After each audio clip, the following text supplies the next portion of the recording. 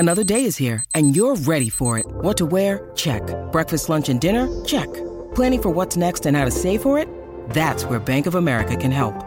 For your financial to-dos, Bank of America has experts ready to help get you closer to your goals.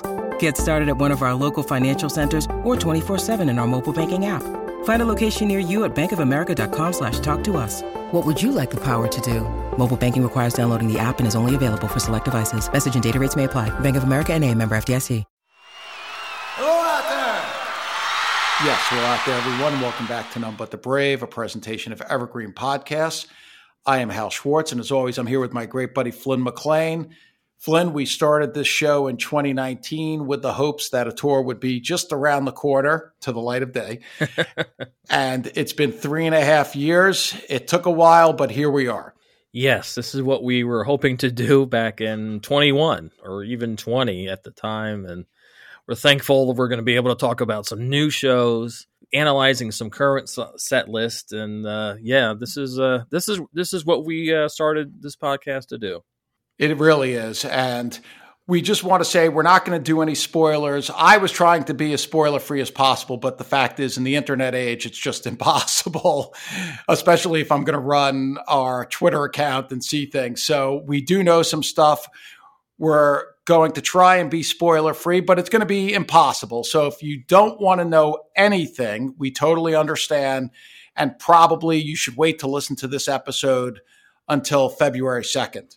Yeah, we're not going to go down all the songs that he's rehearsed, but I'm sure we'll probably allude to some of them, probably maybe even mention a couple specifically, but I'm sure they won't be mind-blowing, that's for sure. So yeah, if you really want to stay in blackout mode, if you don't want to know what's coming, as Hal said, turn it off now and come back on February 2nd. Yeah, and we're going to get to the tour preview. We do have some news about our show at the end. We're going to be doing some cool stuff, but we'll save that till a little later in the show. The rehearsals have been proceeding. They started at the Vogel Theater in Red Bank. They were there for about a week. They've now moved to Trenton Arena, and they're going to wind up at the arena in Tampa to do a couple of final run-throughs.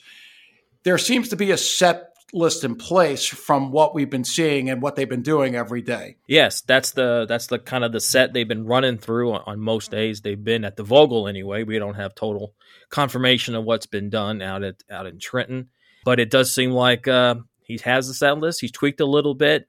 Some days he just ran through a certain section of the show, but he does have it in place, and it's going to be interesting to see how it evolves because it always does. It totally does. And we know that where he starts next week in Tampa is not going to be where he is 3 or 4 months from now.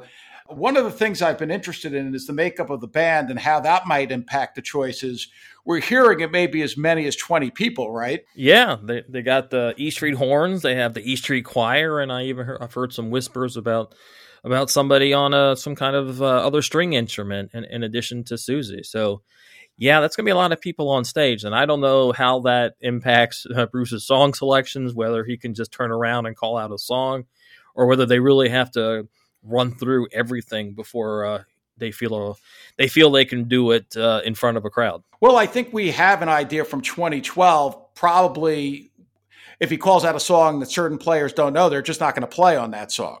Well, yeah, I guess that's true. So from what we know in Red Bank, so far they've rehearsed about 40 songs.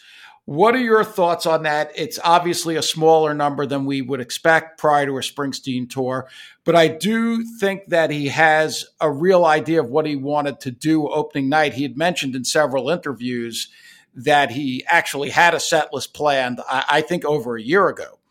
Yeah, he had talked about writing out a set list for the Letter to You tour when he was actually doing some interviews for when that album came out. But of course, that was before Only the Strong Survive came out. And obviously, he was going to tweak it some more.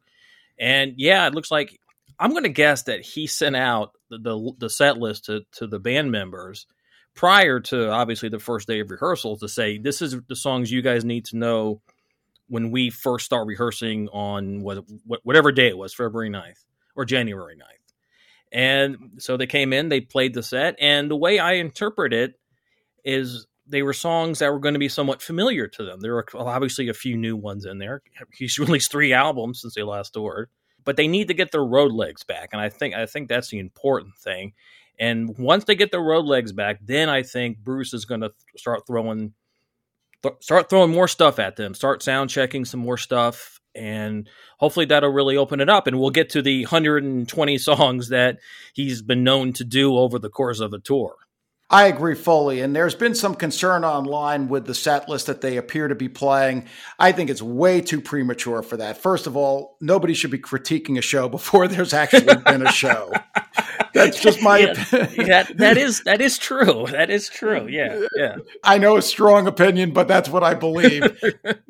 And the other thing is, for me, if they run through the same set list day after day after day prior to the tour, and that's what he plays night one, and it's tight and it's focused and it works, that's more important to me at the start than having 75 or 100 songs ready. You and I saw an opening night. Now, granted, they did rehearse quite a bit in 2002, but then they went out with a set of complicated songs, I think, from The Rising. Whatever the issue was that night, we know there were some technical problems, but August 7th, 2002, opening night of the Rising tour at the Meadowlands, was easily the worst show I've ever seen where all the E Street Band members were in attendance. Yeah, they were really off that night, and we don't know exactly what exactly happened. I mean, they had rehearsed several, like you said, for a few weeks there, and they had to rehearse the Rising material quite a bit, and so I don't know what happened that opening night. I don't think anyone does until we can ask Bruce, and he's probably blocked it from his memory. Yeah, I would think so. There were 4 rehearsal shows that year. That's the unbelievable thing. And the Today Show, the rehearsal shows were a lot better than the actual eventual opening night. Just something went off there. So but hold on one second, Hal. Yeah, I just wanted to point out that the next 2 shows kept improving on that one. So it wasn't like they hit bottom and stayed there. They hit bottom, and then they kind of came up gradually at the shows in DC and then the Garden. They did take a little time, even with those 2 shows, to settle in. And I think it was a few weeks before they really nailed that basic set on the Rising tour. The Vegas show was very good. And then from there, he, as you were saying, once they got to the point of nailing the show, he did start to introduce other material into it. And most notable one in 2002 was what was then the new version of Dancing in the Dark. Yeah, he threw in a few others over the course of that leg, and we don't want to get too far off the course of the 23 tour, but it wasn't until the second leg that resumed, I guess, in late September, right after his birthday, that things really opened up. And honestly, I kind of expect the same thing here. He's playing a lot of shows, a lot of one-nighters over the course of, obviously, most of the first leg here in the U.S., but I expect like about a month into it, I think that's when he's going to start calling out, "Hey, let's do Cadillac Ranch, or let's throw in Working on the Highway." And I think they're going to be able to nail it, even if they haven't rehearsed it prior to this tour. It'll sound like they did like back in 16 or 17, as you say. One of the things I was wondering is how extensive the sound checks they'll do on this tour. Of course, they're 6 years older. These shows take a lot of energy. They're spaced out more because of that. And you wonder if they'll be able to take 90 minutes to work up 2-3 new songs a day. That's going to be interesting to see how that develops and how he introduces stuff to the set once they get beyond the opening nights. Well, 2 things. The first is that I don't expect them to sound check for 90 minutes. I think an hour focus sound check, working on 2 or 3 songs, as you said, maybe even focusing on one or 2 songs and doing it in 45 minutes. So I don't expect anything much over an hour. And second thing is I'm kind of comparing this and hoping that it turns out the same way as the Wrecking Ball tour did and the High Hopes extension of it. Whereas you have the same kind, you have a horn section, you have a choir, you have the extra percussionist, and they did a lot of different stuff on that tour, right? And yeah, I was very happy with that tour. I loved it tremendously. They delved into some 92 stuff. They played stuff off the Promise. They did a lot of stuff off track. So there's a lot of potential there as long as they can kind of rekindle what they were doing then. And that's always a big if. I think you're right about the 2012 tour, and I'm hoping that's sort of the model for this tour. As we know, that was the last time he had a very focused set list to start a tour. It was centered around loss and those that weren't there. And the show was very effective. And I think 2012 stands as the best year of touring they've done since the Magic Tour. Oh, I certainly agree. And I would say that continued into 2013. And I'm hoping that, again, that it's this same kind of focus. You start with a set, you know what you want to play, you get the new songs ready, and then as the tour progresses, you move into playing different stuff. You move into playing "Talk to Me" or "Loose Ends" and all that kind of fun stuff that I had mentioned earlier. Let's talk about the new material, because he's got 3 records. Of course, he has Western Stars, which this is not really a spoiler. It's unfortunate. He has not rehearsed anything from Western Stars as far as we know, and he has previously said he didn't plan on playing anything from Western Stars. I am hoping that changes. He, of course, also has Letter to You, which I do think will be the emotional center point of the show. And he also has Only the Strong Survive, the Soul Covers record that just came out a couple of months ago. So that's a lot of new material to potentially focus on, even if he's only looking at the last 2 records for songs to play. I hope that Letter to You is the new album, basically, that this tour is focused around, is centered around. But it is a disappointment that even some of the rockers or the 2 rockers that appear on Western Stars are most likely not going to get played. And, I'm a big fan of Tucson Train, and I know Sleepy Joe's Cafe seems kind of like a lightweight on that album, but I think it would lend itself to a full band arrangement. And Only the Strong Survive, that's interesting to see how he's going to incorporate it, because all those songs, to me, are basically stuff he would do in the encore. They would be the fun things that he would bring in the horns in and just go nuts, kind of like Sweet Soul Music, or what else did he do in '88? Something like Have Love Will Travel. I was thinking more of the horn-driven kind of thing, but so it's going to be interesting. I don't know if, there's no epic song on Only the Strong Survive that would kind of go in the place of or be matched up with something like Backstreets or The Rising. Well, and this is the trick, because we do know what's been rehearsed, and even though we're trying to avoid spoilers, it's silly for us to talk. It's silly for us to talk about stuff that we know and be like, "Oh, I wonder if he's going to do this." 2 of the Only the Strong Survive songs appear to be in the middle of the set. And I guess that works. And one of the songs does indeed, I was thinking of if he wants to do it kind of like in that You're Missing spot, or in the spot on the reunion tour that happened between the acoustic duet with Patty and the beginning of Youngstown. There's 1 or 2 that I can see working in that spot, but I would really like to see some of that stuff, the rockin' stuff, in the encores. I think maybe replacing Shout, maybe 3 songs off Strong Survive instead of a 15-minute Shout. I think that would really, really work for me. The interesting thing about the Only the Strong Survive song so far is there were only 4 songs in the introductory video released when they first announced the record. Then he did 4 videos. It was the same 4 songs. He was on Fallon. It was the same 4 songs.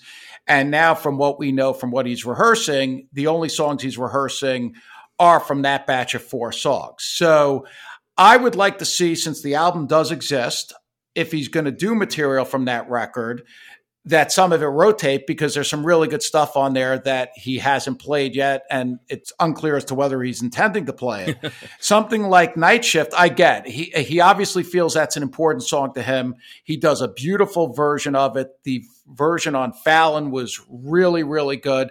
So I think that's something to look forward to. But I do hope that if he's going to incorporate that record, that he's going to mix it up a bit. Well, you just want to hear Broken Hearted, don't you? I would like to hear that, actually. Well, we're going to save till the end of the show. We've got 5 songs that we're going to list that we want to hear, and 5 songs that we hope maybe get left out on this tour.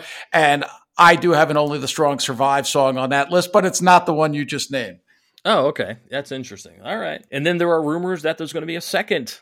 I guess not really rumors. Bruce himself said that he was working on a second volume of these covers. And at one point he said they were 75% done. So maybe we'll get another release, or probably we'll get the second volume over the course of the tour. I don't know when, but at some point. Well, we know that yesterday he did a new photo shoot with Danny Clinch, which was very thematically similar to the first Only the Strong Survive photos. So I'm going to guess that what they shot yesterday is for the Soul album follow-up.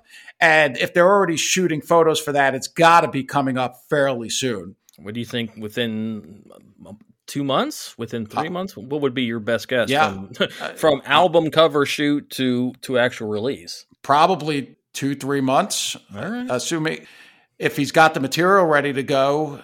The biggest issue on these releases always is the vinyl these days. They may need more lead time than that. Did the Strong Survive vinyl come out the same day as the digital? I don't even remember. A lot of times these days, the vinyl actually comes out a little bit later because of those issues. I don't remember, since I didn't order the vinyl.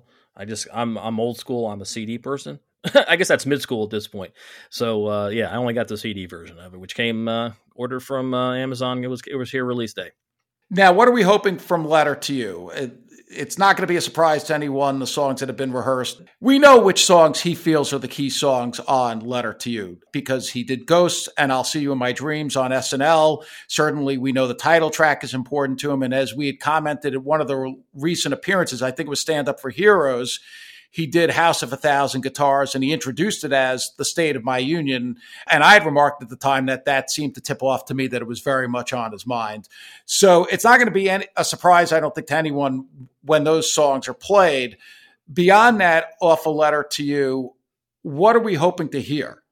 Well, I want to hear at least one of the three oldies between Janie Needs a Shooter, If I Were the Priest, and Song for Orphans. And I thought about that for a while, even way before rehearsal started, that I think If I Were the Priest would be the one that sticks. I think it works better with say, an unfamiliar crowd, people who are casuals who may not have bought that album, but obviously are there to hear Born in the USA and Glory Days.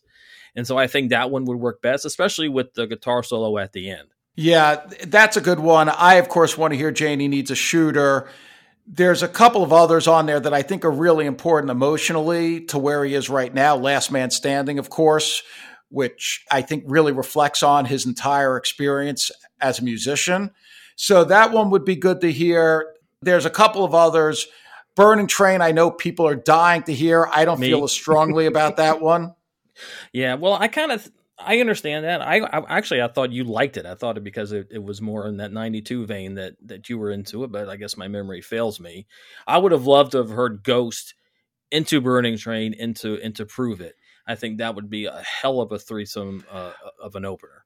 It's not that I don't like Burning Train. I never really thought it was going to be a centerpiece song because it is older. I don't think it seems to have the emotional resonance to me that some of the other songs have on Letter to You. If you think of something like Ghosts, that is just so powerful when you think about what he's actually singing there and where he is in his life. And the same thing, I'll See You in My Dreams. And as I just mentioned, Last Man Standing. So to me, Burning Train, I don't think hits the same emotional spot as some of the other songs on the record, but I'll be happy to hear it if he plays it. But I think musically it kicks. I love the way it sounds. I just love the way the keyboard's open and the guitar. I think it's pretty guitar driven, and I thought it would work great as a second song. And don't bloat it out and just go right into something more familiar. I think that would work really well. There's one pairing that he seems to have been doing in the rehearsals that I really want to mention. So if you don't want to know, turn away or turn us off for a moment. But the House of a Thousand Guitars into Backstreet sequence, which appears to have been done, I think, pretty much at all the rehearsals, just the thought of it gives me chills. I think it'll be seamless if it actually happens that way once the tour starts, where the piano from House of a Thousand Guitars will go straight into Backstreets. And I just think that's going to be one hell of a moment if that occurs. That would work. See, and that's where Bruce has been great in the past, taking a new song and pairing it with an old song and kind of give them both like a new meaning and new resonance, and that makes everything seem current. Yeah, so great. And we saw that once before when he premiered Back in Your Arms back in 1999 on August 4th, and that rolled. There was a short pause, but that rolled right into Backstreets, and that was also, that was like a pile driver. Yes, it was. So, and I borrowed that combination on so many of my compilations over the years ever since. I just can't imagine Back in Your Arms without Backstreets following it. Look, he knows what he's doing. I know, but I like to hear it when he pairs a new song with an old song, with the emphasis on the new song and the old song getting a new framing. That's what makes him great. I think some of the concern has been, if you read some of the message boards, that again, I think it's overblown, especially since nobody's actually seen a show yet. But the concern over some of the war horses that are going to be in the show, first of all, it's been 6 years since they played a show. So it's not the same.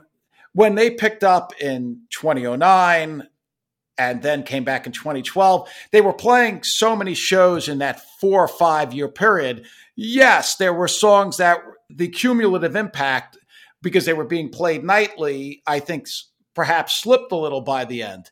But you don't have that when you haven't had the band together for 6 years. Everything should feel fresh. And look, I can't tell anyone how to feel because if you don't think it's fresh, you don't think it's fresh.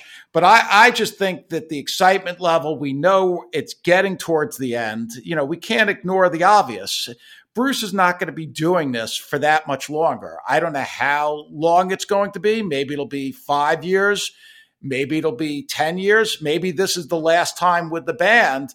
I just want to enjoy it as much as possible. We're certainly going to be evaluating the shows and weighing in on the set list. And we know sometimes when he launches a tour, it's more successful than others. You think of 2009, that one never really worked artistically. And it was only when he started playing the album shows at the end that I think they came close to matching what they had done the year before.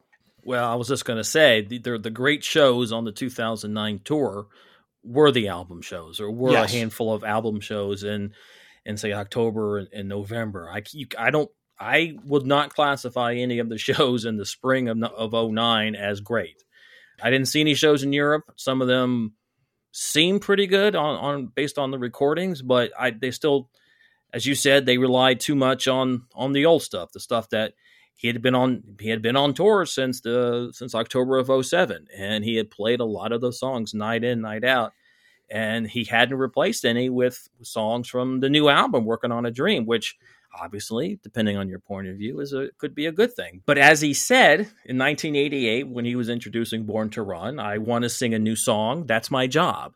And I do want to see new songs. But as you said, it's been 6.5 years since he's played with the E Street Band in the United States. If you had said in 2008 that he hadn't played song X in 6 years, that's a big deal. Right. So I think we should kind of apply that rule here, at least for the first month or so of the tour. And then we should kind of, as you said, reevaluate where the show's going, how it has or has not evolved, and what kind of songs he seems to be gravitating to in terms of when he wants to pull something special out. When you need mealtime inspiration, it's worth shopping Kroger, where you'll find over 30,000 mouth-watering choices that excite your inner foodie. And no matter what tasty choice you make, you'll enjoy our everyday low prices, plus extra ways to save, like digital coupons worth over $600 each week. You can also save up to $1 off per gallon at the pump with fuel points. More savings and more inspiring flavors make shopping Kroger worth it every time. Kroger, fresh for everyone. Fuel restrictions apply. What's up, everybody? I am Finn McKenty, host of the Punk Rock NBA podcast, part of the Sound Talent Media Podcast Network. My podcast is all about doing what you love for a living, and every week I sit down and talk to people who have done exactly that. For example, musicians like Tommy from Between the Buried and Me, Matt from Periphery, Lil Lotus and Shinigami, among many others, photographers, artists, designers, YouTubers like Glenn Fricker and Sarah Dici, and I unpack exactly how they got to where they are today with the goal of helping you do the same. So if that sounds cool, you can listen and subscribe at soundtalentmedia.com, and I'll see you there. I think you almost have to give the whole first leg. Of course, they haven't played in so long, and also most of the leg is one night. There's only one venue with 2 nights, although it gets a little tricky because, of course, there's 5 total shows in the New York, New Jersey metro area. But I think by the time he gets to Europe, the show is going to really open up. We know that the changes occur anyway when he gets to stadiums. And I just think right now, I'm going to be going out of my mind when I hear Prove It. because I haven't heard it in 6 years and we haven't seen them perform. So that's how I'm going to take it. And that's my perspective on it. If people want to feel differently, we understand that. But I just think we have to give them a chance. They're not youngsters anymore either. There's a lot going on here. Well, as I said, they need to get their road legs back. And I think once that happens, which does take longer on each tour, it seems, I think once they get their road legs back, they're going to be playing stuff that will knock our socks off in terms of, oh my God, I can't believe he's playing this song. I do believe we just, as you said, give them a chance. Let's get the tour going. Let's get them playing every other night and see where it goes. And they're going to be on tour for a long time. It's going pretty deep into 24, right? Yes, right. Deep into 24. Right. So we're talking 22 months here of them being on the road. So if he doesn't play that rarity in the first month, I do think you should relax and kind of see what happens over the course of the full tour. And fortunately, all these shows are being released via Nugs, and John Outstriller is doing the mixing, so everything is going to sound phenomenal. So I think hopefully we'll all get to hear what we want to hear. I think generally we will, although I'm sure you and I have a couple of songs that we have no chance of hearing. Yeah, that is true. But, and it's been a while since he's played an unreleased song at the time of the performance. But, hope springs eternal. And, what are we without hope in our hearts? Yes, I actually have one on my list of 5 that we'll get to at the end. Of course. But it makes sense. The next thing to take a look at, let's discuss the potential show length. It reads to me, based on what he's been doing, the show's going to be about 26 to 28 songs.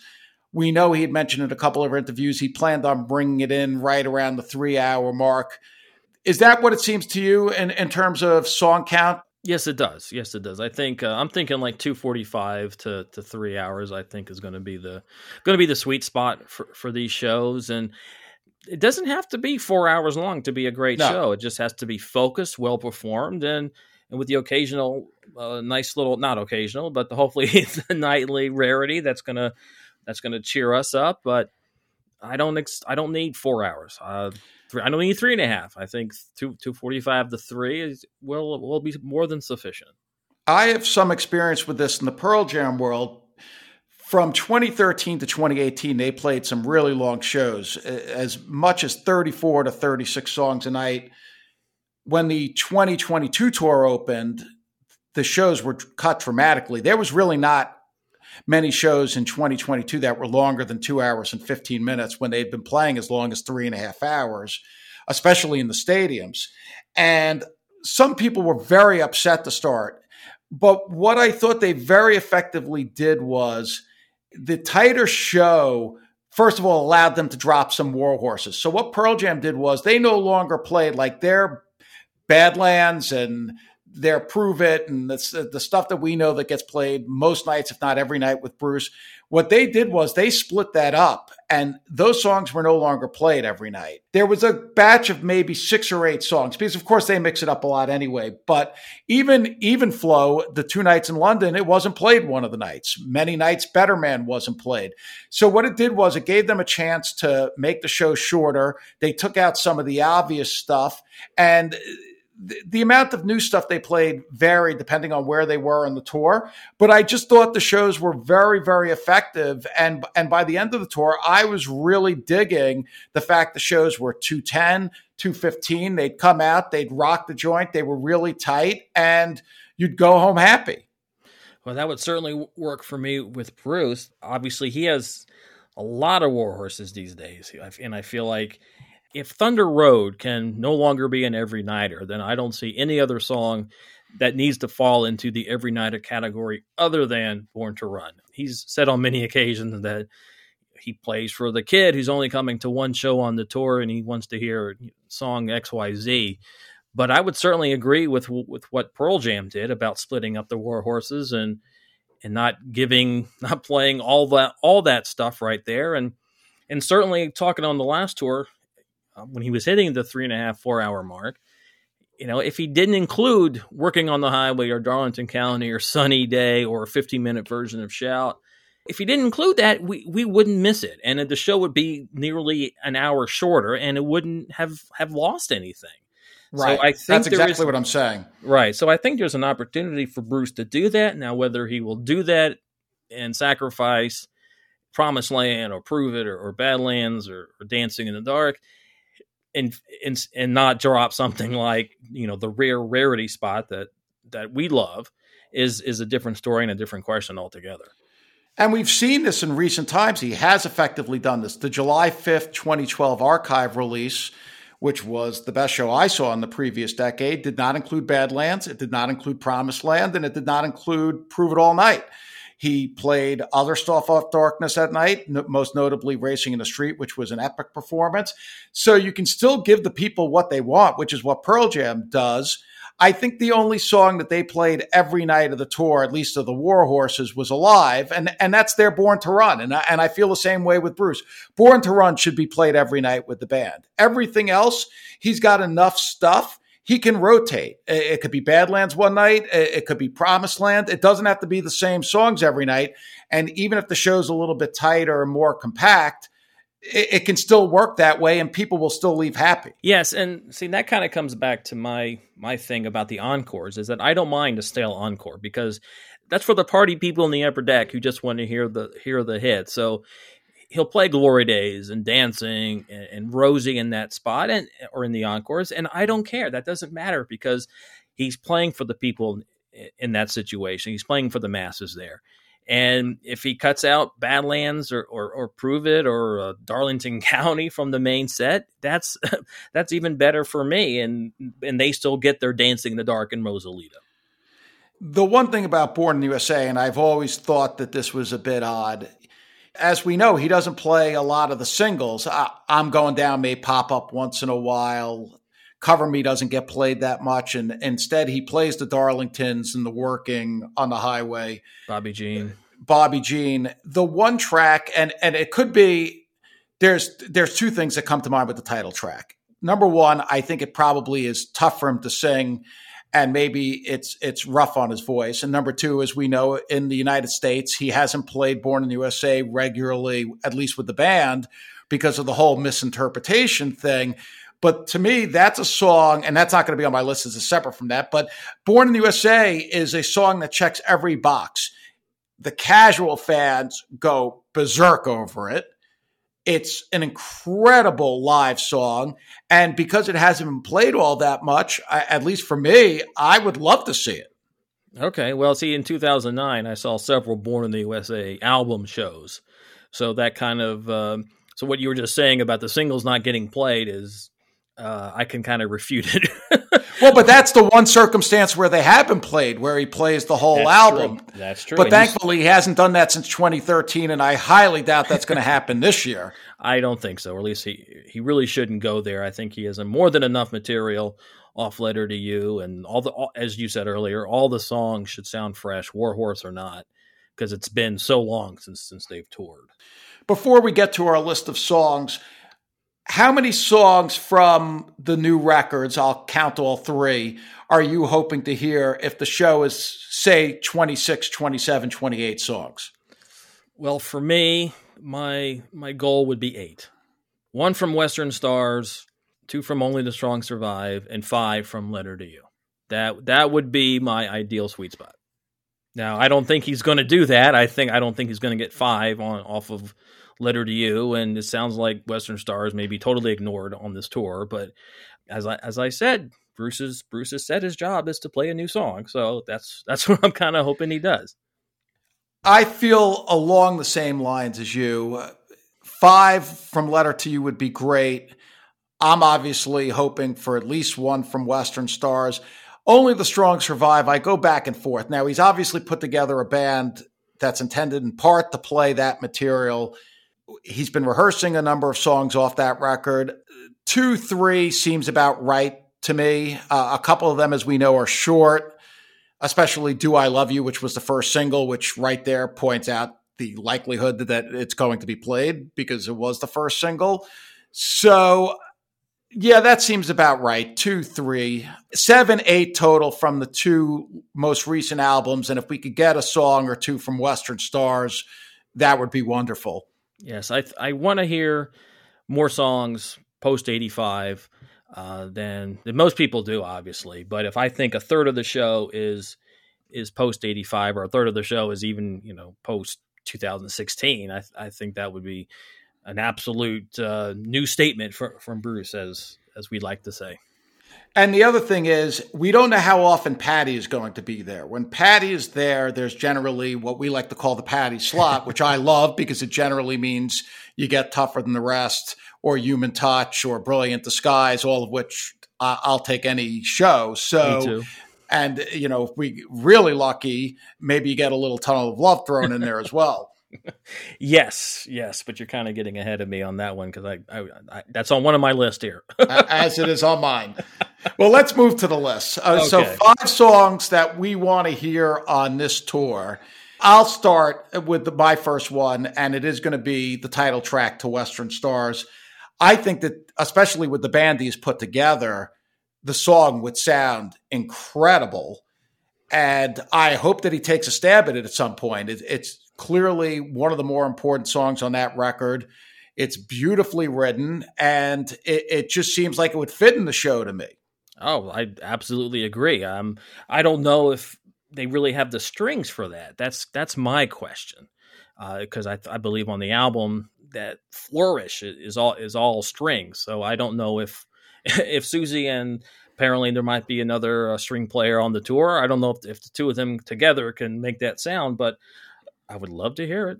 Well, there's also synths on stage, so I'm sure that they could emulate it. That's true. They did have horn sampled on Mary's Place back on the Rising tour. So if they can sample horns with clarins on stage, they can certainly sample a whole string section. Okay, what about you? Well, I'm going to start off with Burning Train. That's a song off Letter to You. It's one of my favorites off that album, actually. And as we discussed before, I think it would work really well, really exciting in concert, and put it in that second slot after Ghost, and then move into to a war such as Prove It or even My Love Will Not Let You Down. All right. I certainly hope that all the stuff off Letter to You is played eventually, and that would be one that I think the crowd will like. Even if the crowd doesn't know it, I think Burning Train would be exciting for people. That's what I'm thinking, that even if people don't know it, the way it's played and the way it rocks will grab people's attention. Well, my second one we already gave away, and it's going to be on your list. That's, of course, the title track from Tunnel of Love. With Patty there, I certainly hope it gets played. It should be played more often. It's one of his best songs. It was a hit single. That's just one of those little oddities with Bruce that we know, that some of the hit singles have been totally ignored for years. Yes. And I'm going to go ahead and repeat that for my second song. I think it's time for Nils to get a new Spotlight song. Not to hint at at a song for my next list, but yeah, Because the Night could use a little retirement here, and let Nils go to town on the middle solo, and then of course let him go to town on the it's a song ending solo, and obviously it serves as a Patty song as well. Now I get a little bit more exotic. My third one, I was trying to think, what song would I like to hear, especially with an enlarged band on stage, maybe in a new arrangement, and something that would really be cool. And I'm going to go with State Trooper. I think this one is unlikely to be played even once over the course of the tour, but it would be a great selection. Okay, well, you're going to have to kind of clarify some things for me on that one, because you're talking about a big band, and you're mentioning horns and extra singers. How does that lend itself to State Trooper? I don't know if that's what Bruce's magic is. I mean, if I had to sit through the Open All Night on the Seeger tour, I think he can come up with a killer arrangement of State Trooper. Okay, look at what he did with Reason to Believe. That is true, but that was more of a straight ahead rocker from the get go. But yeah, he did turn that song into a bluesy number that worked quite well. Well, let me say this. Arcade Fire, which of course also has a pretty big band with strings and horns and everything, has over time done a mean version of State Trooper. So much like with the band version of Jode, where I think he was influenced by what Rage Against the Machine had done, he can borrow from Winning Regime, and I think it would kill. Okay. All right. Hey, I would love to see it as well. My third song is another one I've already mentioned, and it's not quite exotic as you were saying, but Tucson Train. I think the E Street Band with those horns could do a tremendous job on it. And I know Steve has an arrangement. I think Bruce could do a better one, to be perfectly blunt. Yes. And I think it would really, I would be excited to see that. I think it could really work. Oh, yeah, that one has to happen. It would be crazy if we went through the entire tour without Tucson Train being played. My next selection, I'm going to take one off Only the Strong Survive, a little bit different than the ones he's done previously. I would love to hear I Forgot to Be Your Lover. I think it could be a real showstopper, sort of in the back in your arms mode. He went to the trouble of making this record. He put it out. Might as well play some of the songs, especially the ones that I think are the best on the record. Okay, that works. Now I'm going to get more. I don't know what to call it, but I want to hear Roulette. I'm sorry. Okay. I love that song, and I think it would work really well. Again, bring in the horns, have a horn arrangement similar to what he did in '88, and bring the intensity and bring it one more time. I could certainly go for that. And my last one is going to be a little Tracks 2 reference. I know he hasn't done anything unreleased in a while, but man, would it be cool if they worked up a nice version of Waiting on the End of the World in advance of the box, which we expect is coming. Well, he said it's coming soon. Yeah, that I hope so. But we've been hearing rumors about it this is literally the fifth calendar year we've heard about that. I'm hoping it happens. Yeah, and Waiting on the End of the World would be pretty cool. That's for sure. And now that I think of it, if it comes out at Christmas time, the tour will still be going on afterwards. Exactly. And I'm gonna go with something similar. A little song called Protection. He worked up. Yes.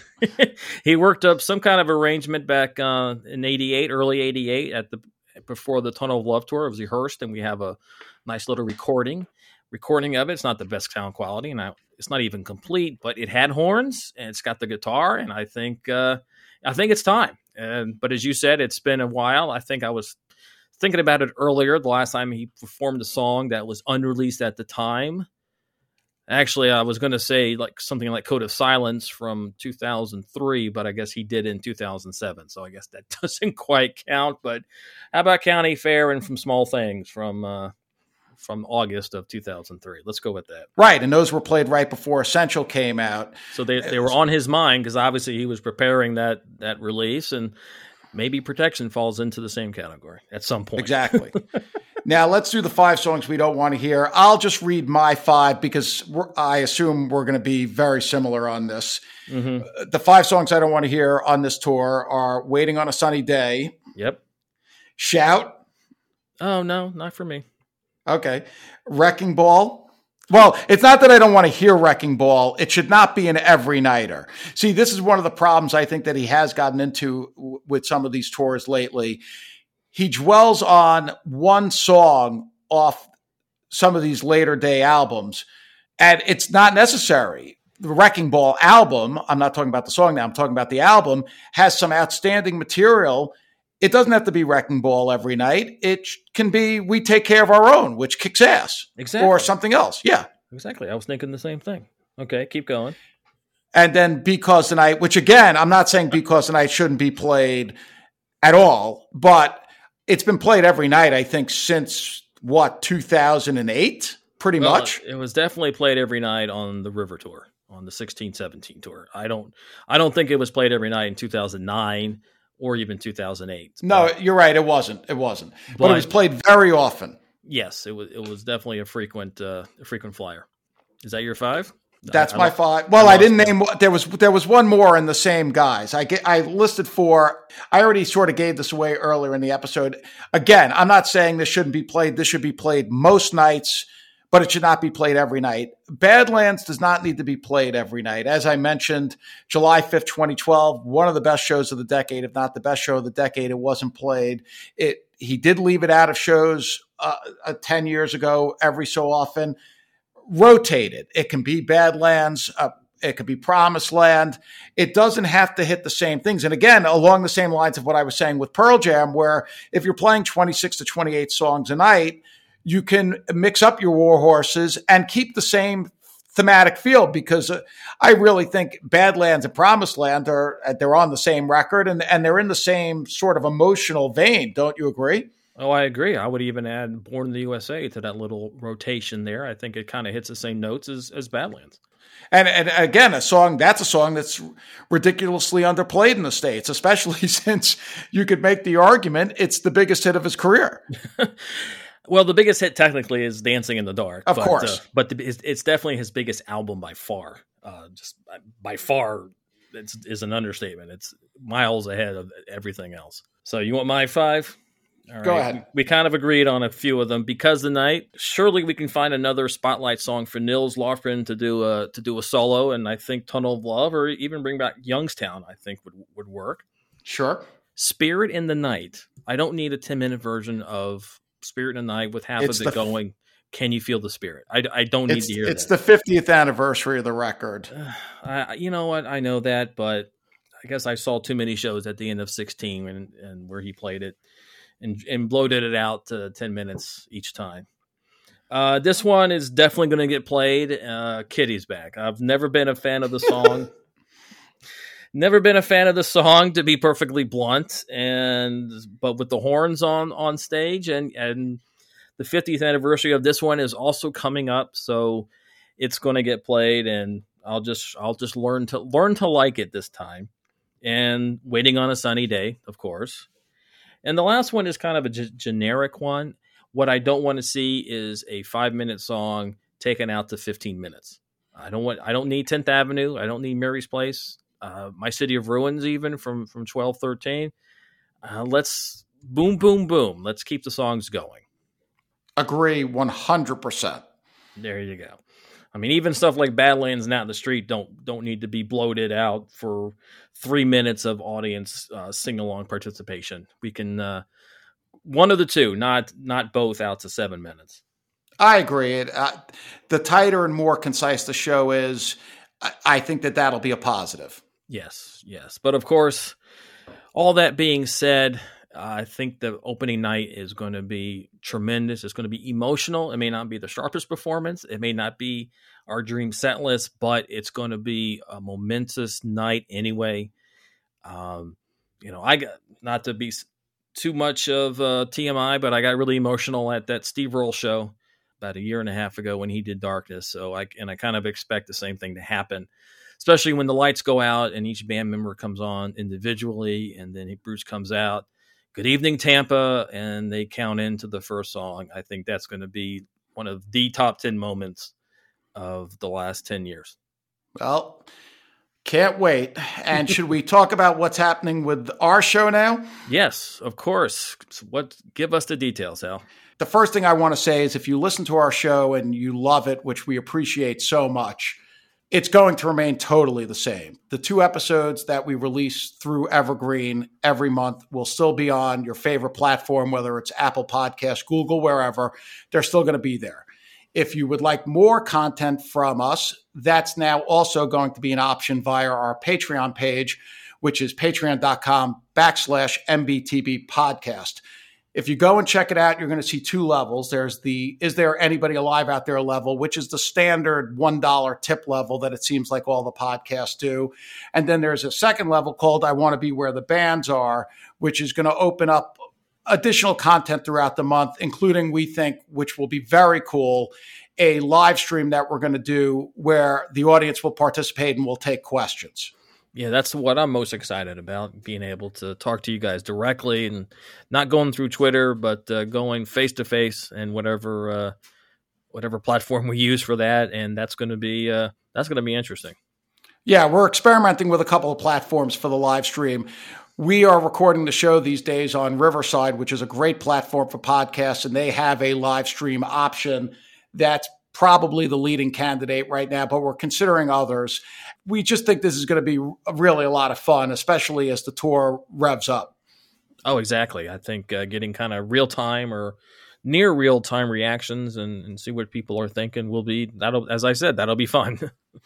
So what we're going to do over the next week, we hope to get an episode up on Evergreen Podcasts as soon as possible after the Tampa show with our reaction. And that will be on your favorite platform again. And then a week later or so, we're going to do a special episode, which will be on Patreon, but it'll be open to everyone, looking at the first 2, 3, maybe 4 shows of the tour. And then from there, we're going to continue with our evergreen episodes, as I said. And throughout the month, we'll be posting reactions and doing, they won't probably be as full episodes as we do here for an hour, but there will be 15, 20 minutes here and there with our thoughts. Perhaps he plays a show and there's just a holy crap moment. We'll jump on with our reaction. There's also going to be some written component to it. So it should be really cool. And the community has been so nice to us. And we're looking forward, as we say, to interacting with people more directly. Yeah, we've been very blown away by the support that we've gotten, by the number of subscribers, certainly the number of people listening to us, and I think this is just we're taking it to another level, and to get more content out there. Yeah, and we'll see how it goes. You never know with these things. As I like to say to Flynn with these podcasts, when we started this, I warned them. I said, "Look, most of these podcasts are listened to by your dog, your mother, and like 3 friends. And that's really the truth, which is why we're so blown away by the fact that people are actually listening to us." True, but my dog doesn't even listen to us, so I can't comment on other people's dogs. We'll have to get into that later. Okay. All right. Well, I'm going to wrap it up. That was our little ad for Patreon. And check it out again, patreon.com/NBTB podcast. And here are the details on the show. None But the Brave is produced by Bull Market Entertainment and presented by Evergreen Podcasts. On Twitter, check us out at NBTB Podcast. As I just said, our Patreon page is patreon.com/NBTB Podcast. So for Hal Schwartz, I'm Flynn McLean saying thanks for listening, and we'll see you further on up the road. Thank you so much.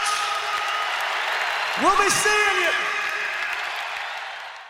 This is Krista Makes, guitarist and vocalist for Less Than Jake, and host of Krista Makes a Podcast, a songwriting podcast where every week I'm joined by an amazing guest to break down the writing, recording, and release of one iconic song from their career. In our giant evergreen back catalog of episodes, we've had rock legends such as Dee Snider and Huey Lewis, punk rock favorites like Mark Hoppus, Fat Mike, and Brett Gurewitz, and up-and-coming artists of today such as Liz Stokes of the Beths and Genesis Owusu. We've had guests from all genres and styles of music, and I guarantee that if you peruse our back catalog, you'll see several episodes that'll make you say, "Man, I gotta hear that." Whether you're a fan of music or a creator of music yourself, you'll take away a whole new appreciation for the songs you know and love. Krista Makes a Podcast is available for free on all the places you could possibly listen to podcasts, and new episodes come out every Monday.